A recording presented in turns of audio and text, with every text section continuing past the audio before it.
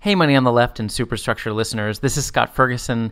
I am excited to preview the second part of my epic Star Wars A New Hope lecture series. It is, of course, part of the larger course that I've made available through the Money on the Left Patreon on the neoliberal blockbuster, where we explore the history and aesthetics of the new Hollywood blockbuster from the late 70s to the present, with an eye toward politics and economics, and of course all through the lens of modern monetary theory. If you like this preview, I want to encourage you to sign up for our Patreon and contribute to our project. The money goes to pay those of us, unlike myself, who don't have well-paying full-time jobs and salaries, and for all the hard work that they put in weekly, if not daily, to bring you the critical left media that you've come to expect from us. If you're somebody who is excited about listening to these full lectures and other soft paywalled content, just reach out to one of us, and we're very happy to accommodate you and give you access to everything that we're producing, because we really don't want to exclude anyone. So enjoy this lecture, and I'm gonna, from here, hand it off, to myself, I guess, and I hope you enjoy.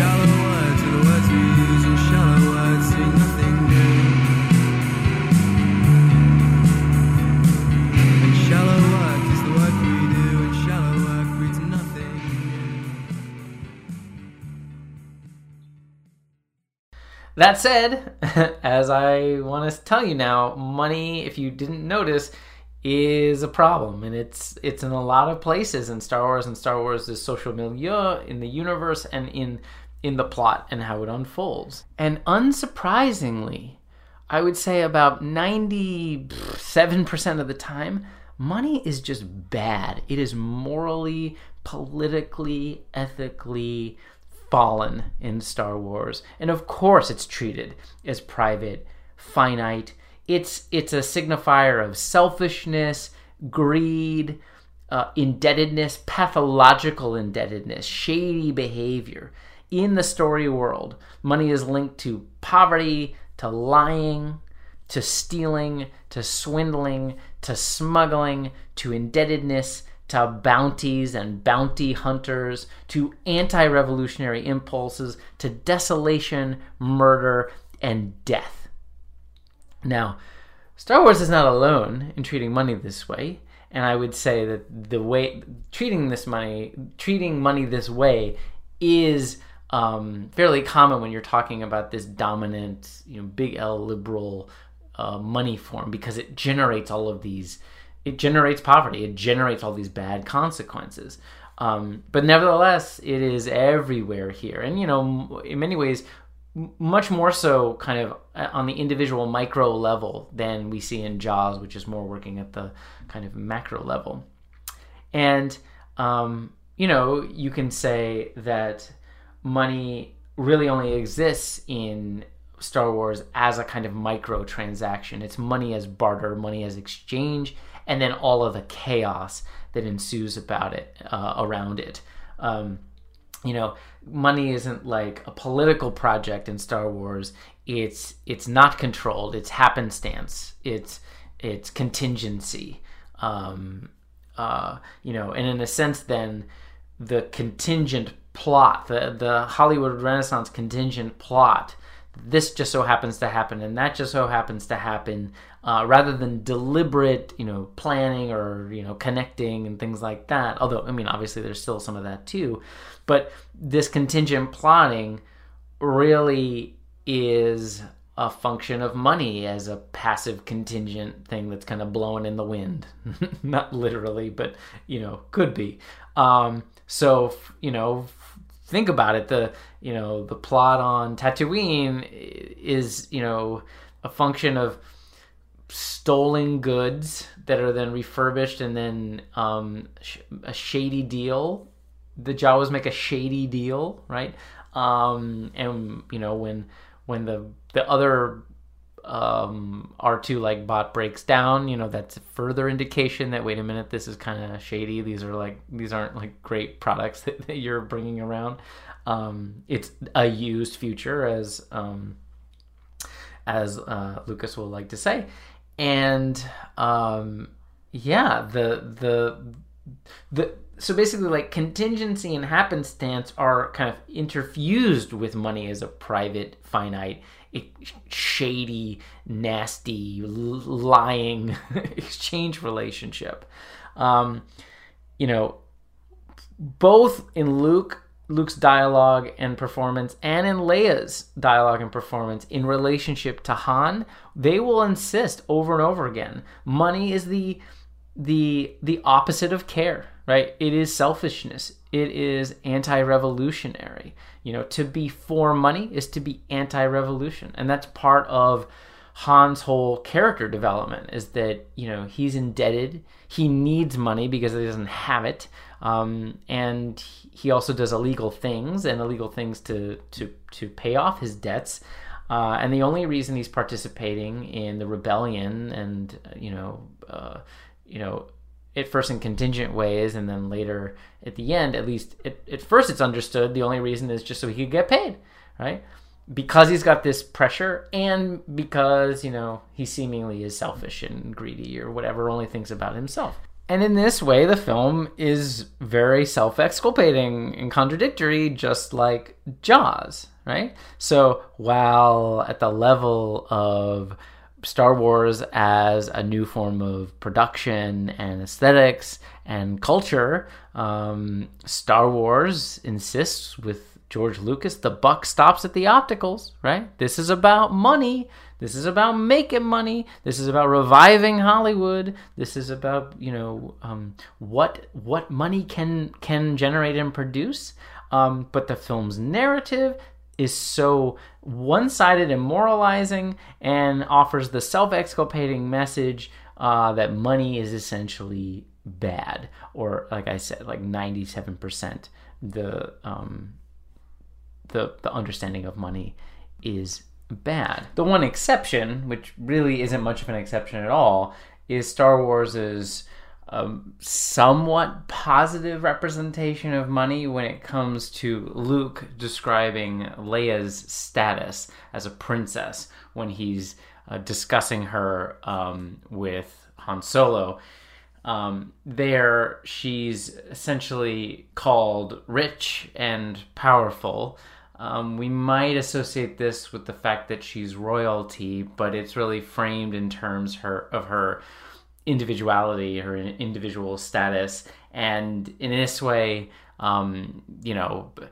money, I guess, is sort of being affirmed in a positive sense.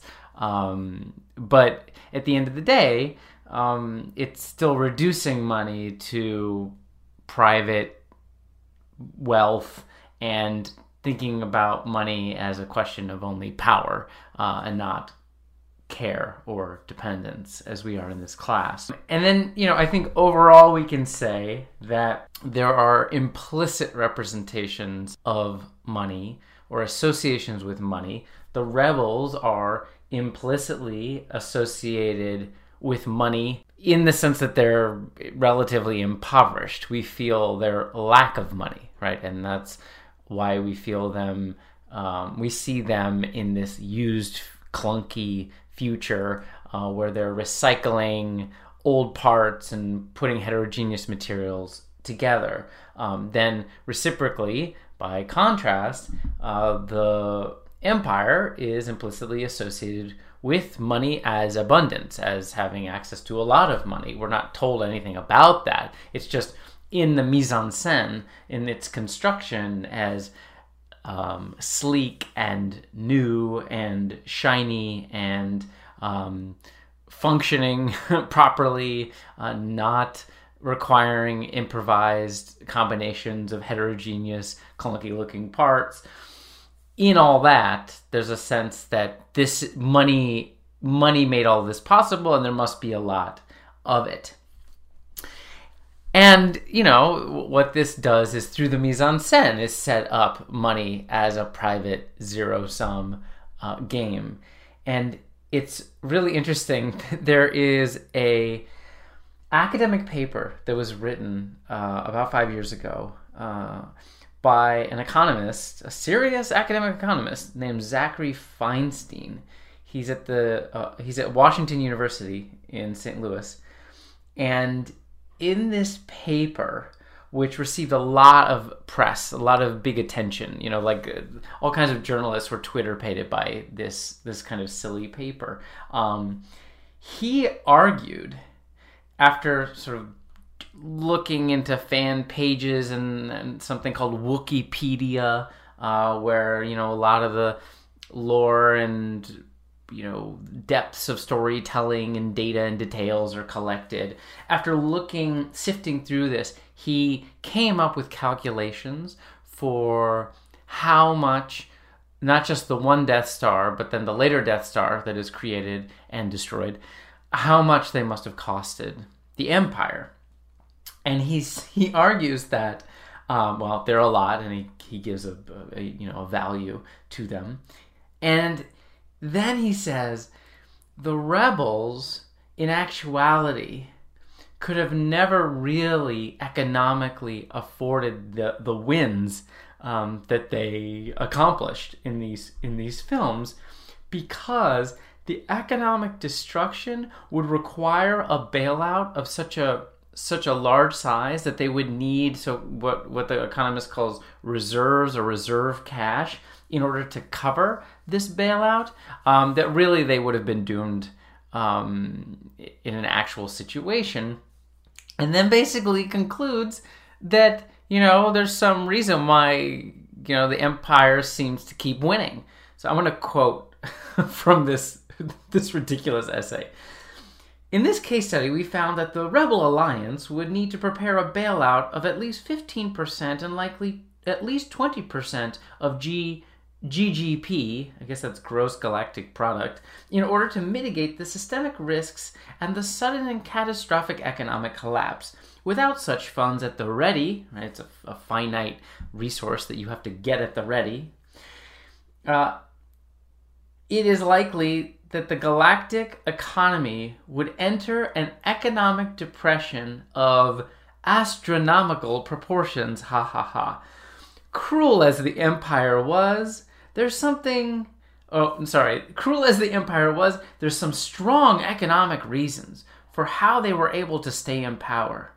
As for the rebels, sadly, it seems they left their wallets on Alderaan. Okay, so yes, it's silly. Yes, it's, it was almost, as an academic paper, it was clearly, produced as like fan culture clickbait, and we don't want to take it too seriously in that sense. But even as fan culture, even as silly clickbait, this economist is going out of his way to basically naturalize zero-sum economics, which he practices, neoclassical economics, and to argue that, really, if you look at the economics of the Death Star and the economic fallout of the first Star Wars trilogy, really it just, of course, it puts the Empire on top, implicitly because money is finite, zero-sum, alienating, and all that. And, looks like the rebels are perpetually doomed to lose and be broke, right? And if this isn't a smoking gun for the way that money is represented in the Star Wars universe, I don't know what is. Shallow words are the words we use, and shallow words mean nothing new.